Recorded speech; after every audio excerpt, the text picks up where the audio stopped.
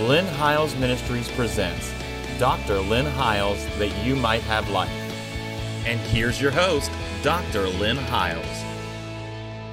Thank you for joining us today again on the program. I trust you've been tuning in every week at the same time, and we really appreciate your responses and your emails, your calls, and it lets us know where you're watching us from and what network you're watching us on, and it helps us to be good stewards of what God has placed in our hands.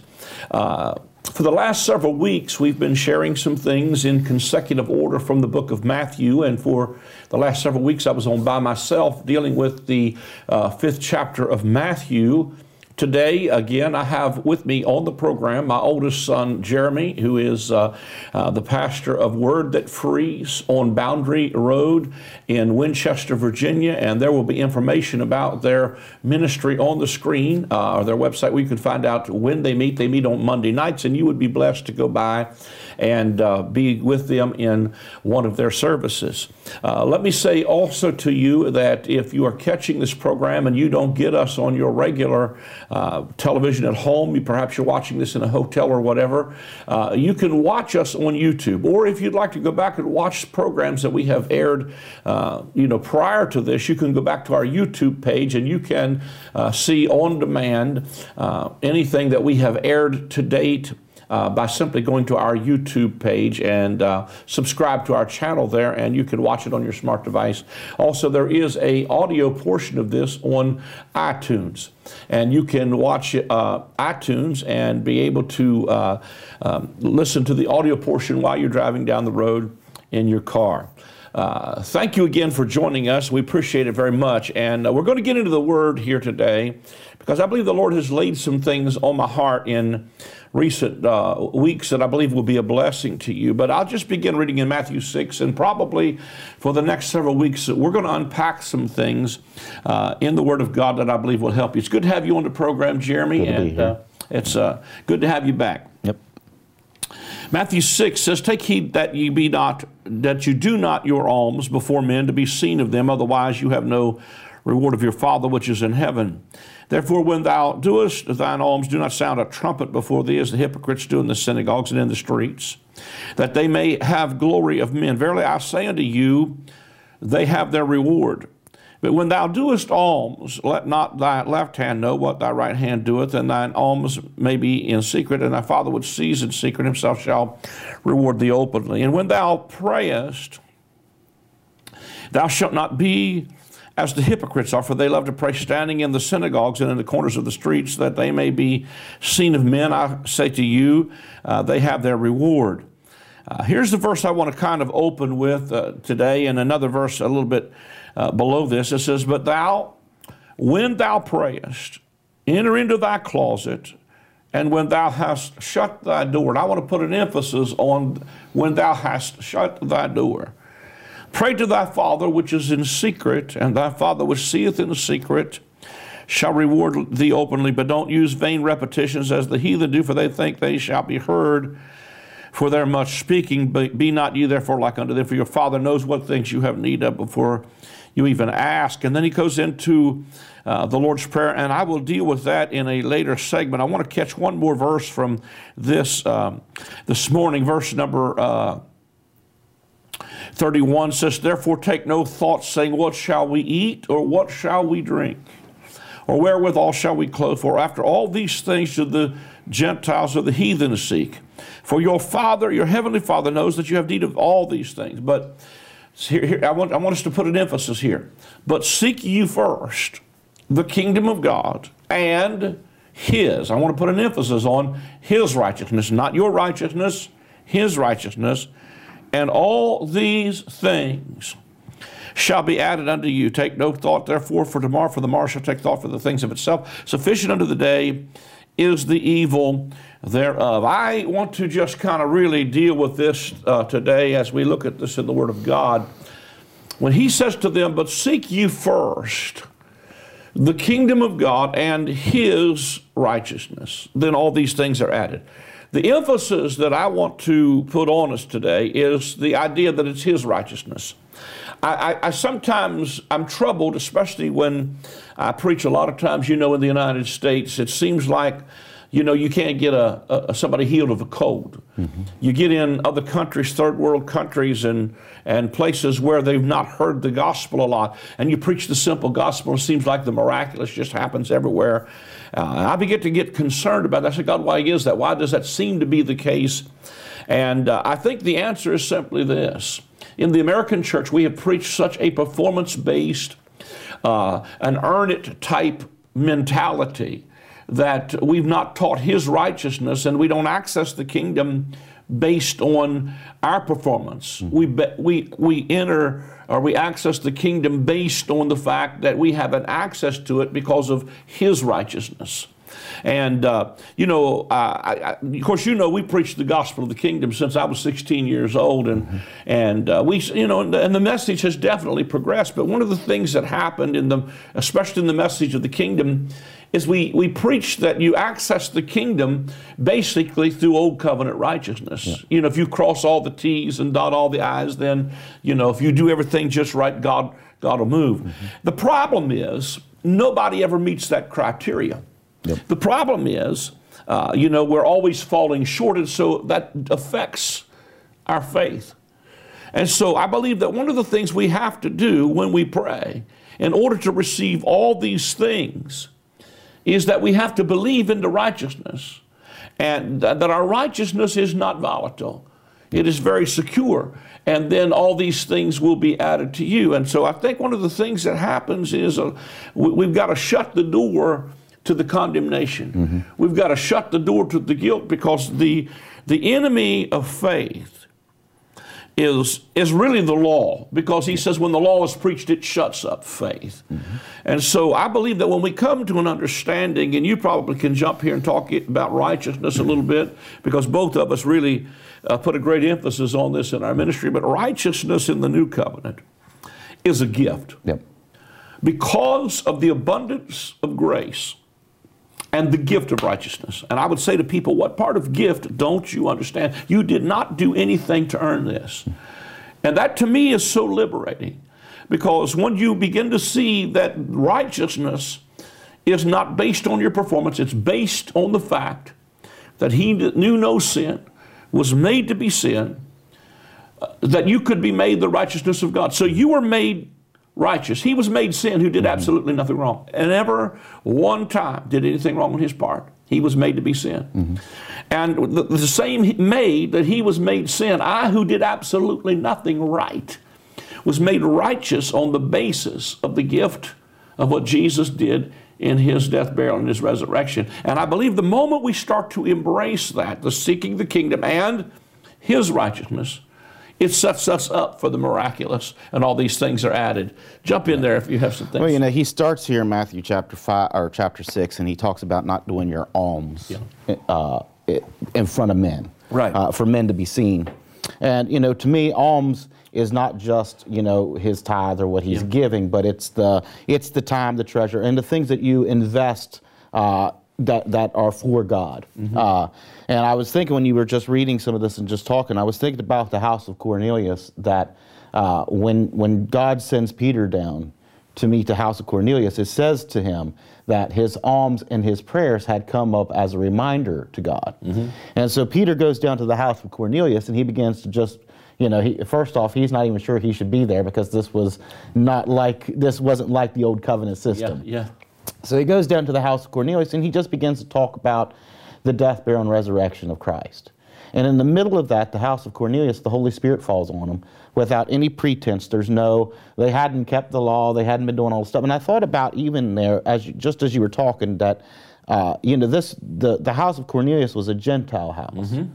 And so they probably weren't giving their alms and their prayers the way the Jews were taught to do it at that time. So he wasn't doing it according to what they would think would be the correct way of doing it. So he wasn't doing, but it wasn't something he was doing as a performance. He was just, there was something about his heart that was a heart towards God. And when the new covenant fully came on the scene, and Christ began to manifest Himself, the things that Cornelius had done came up as a reminder towards God. And God said, I remember that they were doing some stuff that wasn't performance-based, but is exactly what this new covenant is about. And God rewards them. And so, when I was thinking about, like, sometimes I tell people like this, not just, and I know there's a different directions, different things that you've been preaching on, this shutting the door. But I've been telling people, too, that sometimes we go through some things. And we have a faith, and we have a belief. But sometimes when you go through things, those times are shaken. Yeah. And, it's like when we go through stuff, in our inside, we're shaken by it. But we try to put on the good Christian, the precious Jesus face, and we act like nothing's wrong. We quote all the good scriptures, and we make all the good cliches, and we say all the right things, but on the inside, there's some things that are shaken.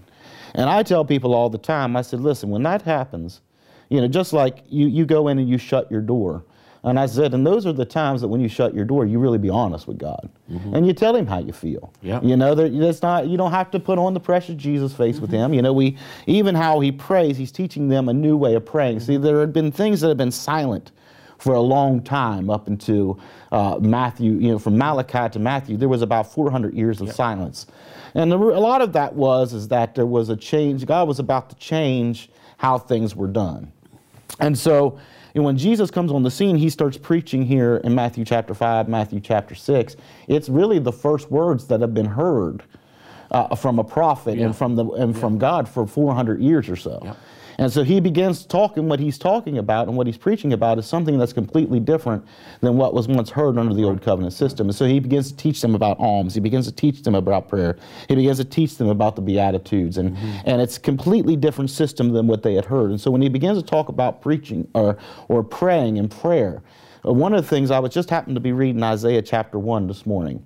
And if you know anything about, and I know you know Isaiah pretty well, but Isaiah, the book of Isaiah is really an outline of the Bible. There's I believe there's 66 chapters in the book of Isaiah, just like there's 66 books of the Bible. And so the whole thing that Isaiah is laying out there is that what they had come from and what's about to happen when Messiah comes on the scene. And so one of the things he starts with in Isaiah chapter 1 is he says, your constant prayers and the stuff that, your broad phylacteries, all the things you've done, your repetition, he says, I shut my ears to it. Yeah. He said, because I'm so tired of hearing it. He said, really the heart of God in that whole chapter is that he's looking for not the performance-based, but he's looking for a real relationship where we come in. And so I tell people, I said, look, when you're going through something and you're in your prayer time, so you don't have to worry about making sure that you say the right these and thous and making the prayer good and saying it the way you would say it in church. I said, when you're in your prayer time and you're desperate for God, that's the time to shut the door and just be honest with God. Yeah. And tell him how you feel and be honest. And I said, and then have some time where you just sit there a minute and let him respond. Yeah. I said, because sometimes what we do is we pray, and we pray from what we've been taught in Christianity. Yeah. Here's how we pray. Our repetition prayers and how we got to be trying to be, and again, trying to be holy, instead of seeking first the kingdom and his righteousness, we even pray trying to be righteous in that prayer time to try to get God to move on our behalf. And really what I think the heart of God is that he'd rather you just come in and be honest. And just, if you're mad, be mad at him. Yep. I mean, the thing is God's a big God. He doesn't fall off the throne the first time to get mad. And neither does that shut down our faith. No. When God moves, not because we're mad or because we're not mad. God moves because he's moved by our compassion. He has compassionate heart towards us. When he sees that we're moved by something, that moves God. He cares just as much. It's like if you have a child. When your child is upset, you become upset. I just was at church last night at our church, and there's some people that they're going through a very serious situation. And for me, my heart is so connected to the people at our church that when they're going through something, I've told them my emotions over things have been like a roller coaster, because when they're moved by something, it moves me. And I said, how much greater is God moved by this stuff? Yep. And I said, so when you go into your prayer closet, sometimes you just need to go in there and just be honest and have it out. If you need to cry before God, cry before God. If you need to be mad, whatever it is you're going through, be honest, and then give a moment for God to respond.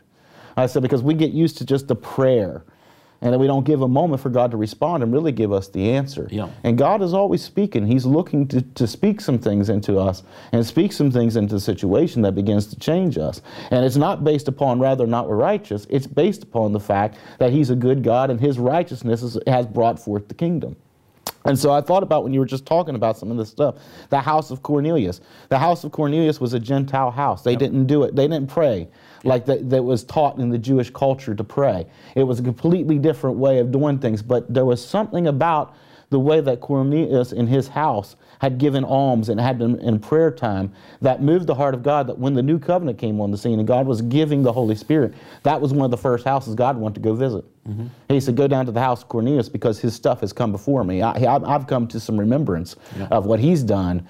You know, when there was still when I was still bound by an old covenant system, now I'm able to release upon his house my goodness and show them that it's not about his righteousness, it's about my righteousness, not about his goodness, it's about my goodness. And I'm going to bless them. And in the middle of Peter talking, God just pours out the Holy Spirit upon them. And Peter's left there dumbfounded. Yeah. I said, that's just the goodness of the Holy Spirit. And so when we begin to, so like I said, I tell people all the time, when you go into your prayer closet, don't go in with any pretense. You just go in there and you talk to God. Talk to Him like you really feel like what you're really feeling. I said, because that's what God wants to hear, and that's what God's going to respond to. Yeah.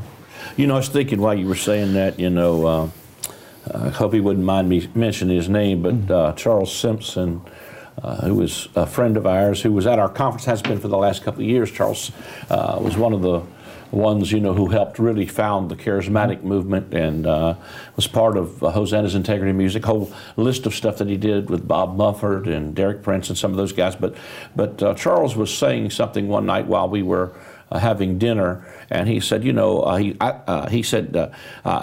often wonder how come an all-knowing, all-seeing, sovereign God would even tell us to pray. And he said, here it is, and he tells you even in this chapter, your Father knows you need these things before you ask. Mm-hmm. And he said, I don't know the full answer to that, except maybe perhaps he just wants to spend some time with us, number one. Yep. He wants to, just spend some time talking with us. Like you said, in setting in, a room where you shut the door and you really, just be honest, because it's not about formulas. It really is not about the rhetoric of our prayers. Yeah. And then the second thing, I think, is that prayer is so that you and I can develop, as sons of God, our authority to be able, first of all, to hear from God and then to begin to make some kingdom declarations, because I still believe that everything in the kingdom is voice activated.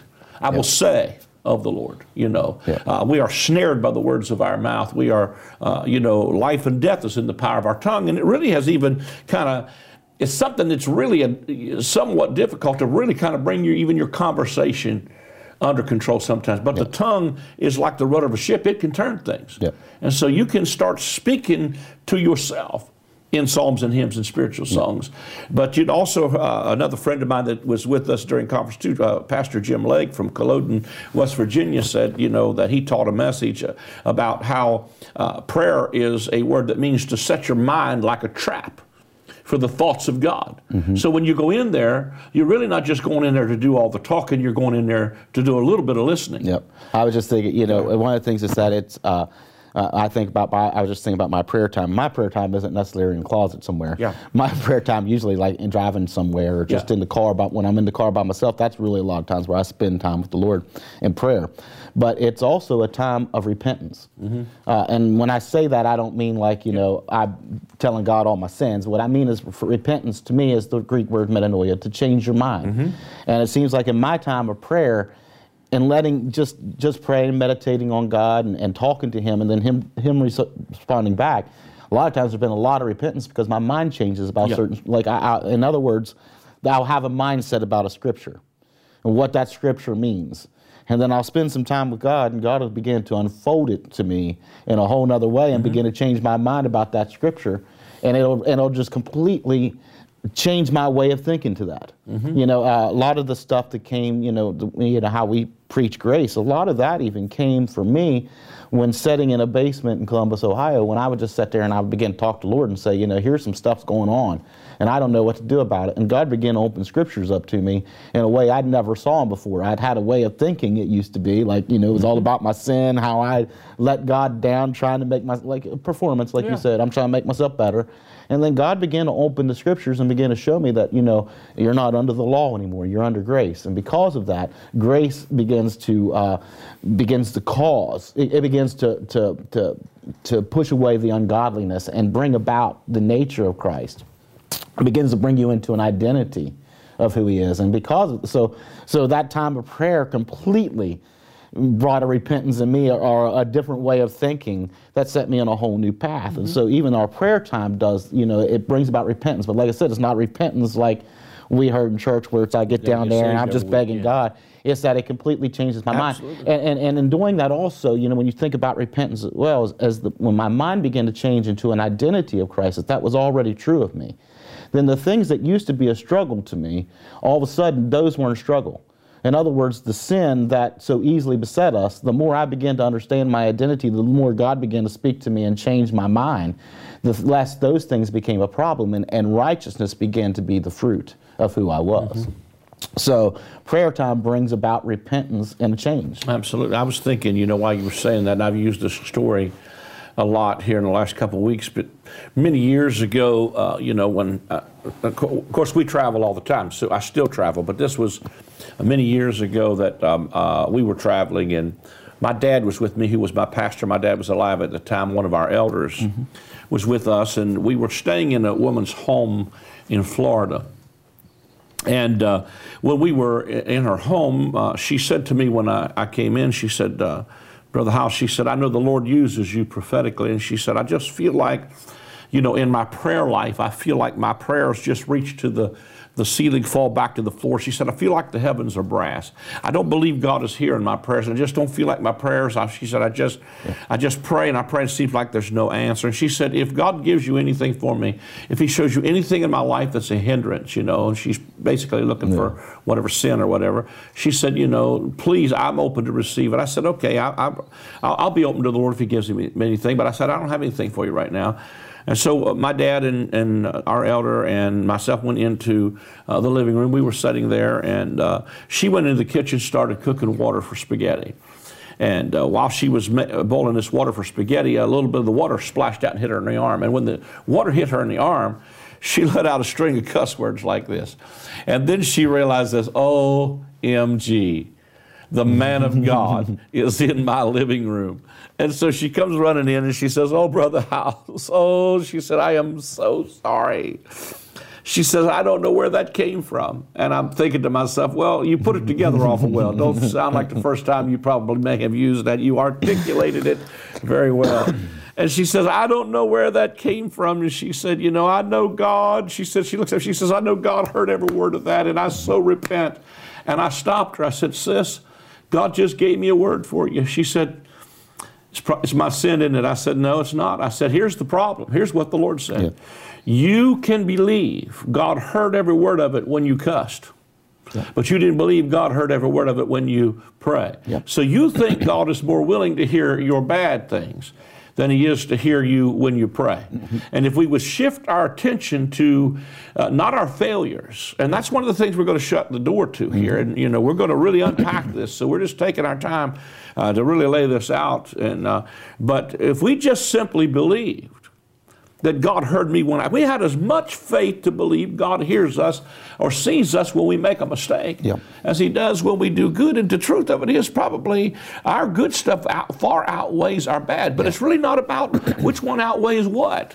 It's just, that's just not the issue here. And some of it we're going to unpack as we get on down in here in the Lord's Prayer, where he said, you know, forgive us our debts as we forgive our debtors. That's really an old covenant concept, because Paul grabs a hold of that and said, we forgive even as God, for Christ's sake, has already forgiven us. So we do it not to get something, but because we've received something, and out of what we have received. And so, you know, I really think that when he's talking here and he's saying, when you pray, You know, you got to enter in your closet. Like you said, your closet's not necessarily a room in your house or, you know, something you cleared the clothes out and you crawl in there. You know, I knew a man one time that took everything literal. He literally had a closet, which is fine if you got a space that you pray in. But he also took it literally where it said, take the book and eat it. And this guy had dedicated himself to eating the Bible within 1 year. And this guy would eat a page of the Now, that's just crazy to me. It's like, boy, that's really hyper literal right there. Because it's a whole lot more eating the word than it is, especially if you don't have it in printed page anymore. You got it on a device, so it'd be tough to eat your iPad. But what I'm simply saying is that, you know, the first thing that hits people's mind when they walk down a church aisle is not faith most of the time. Yep. It's usually the last bad thing they did. It's the, you know, then see what happens is we don't realize that what the enemy does is he forms the weapon of condemnation against us. Yep. And he starts to, you know, Colossians 2 says that Jesus disarmed principalities and powers. He took the weapon out of the hand of the enemy. Yep. The weapon in Colossians 2 is the handwriting of ordinance that was against us. That was the law of the old covenant. And so he takes the weapon of the law out of the enemy's hand. That's why we are so passionate about preaching the new covenant and the grace of God, is because when you preach the old covenant, you put the weapon right back in the enemy's hand. Yep. And you shut up their faith, and then we wonder why we don't see God move. And then we keep on preaching, well, God will move if we just get the sin out of the camp. No, and I believe that grace doesn't give you a license to sin, but here's what I'm saying is we so preach a sin consciousness that we're waiting on God to move, we get the sin out of the camp. Well, the truth of it is, good luck with that. Mm-hmm. And I mean, I do believe that the Holy Spirit will get rid of it, but if you're waiting on everybody to glow in the dark before God moves, that's why it's shutting our faith up.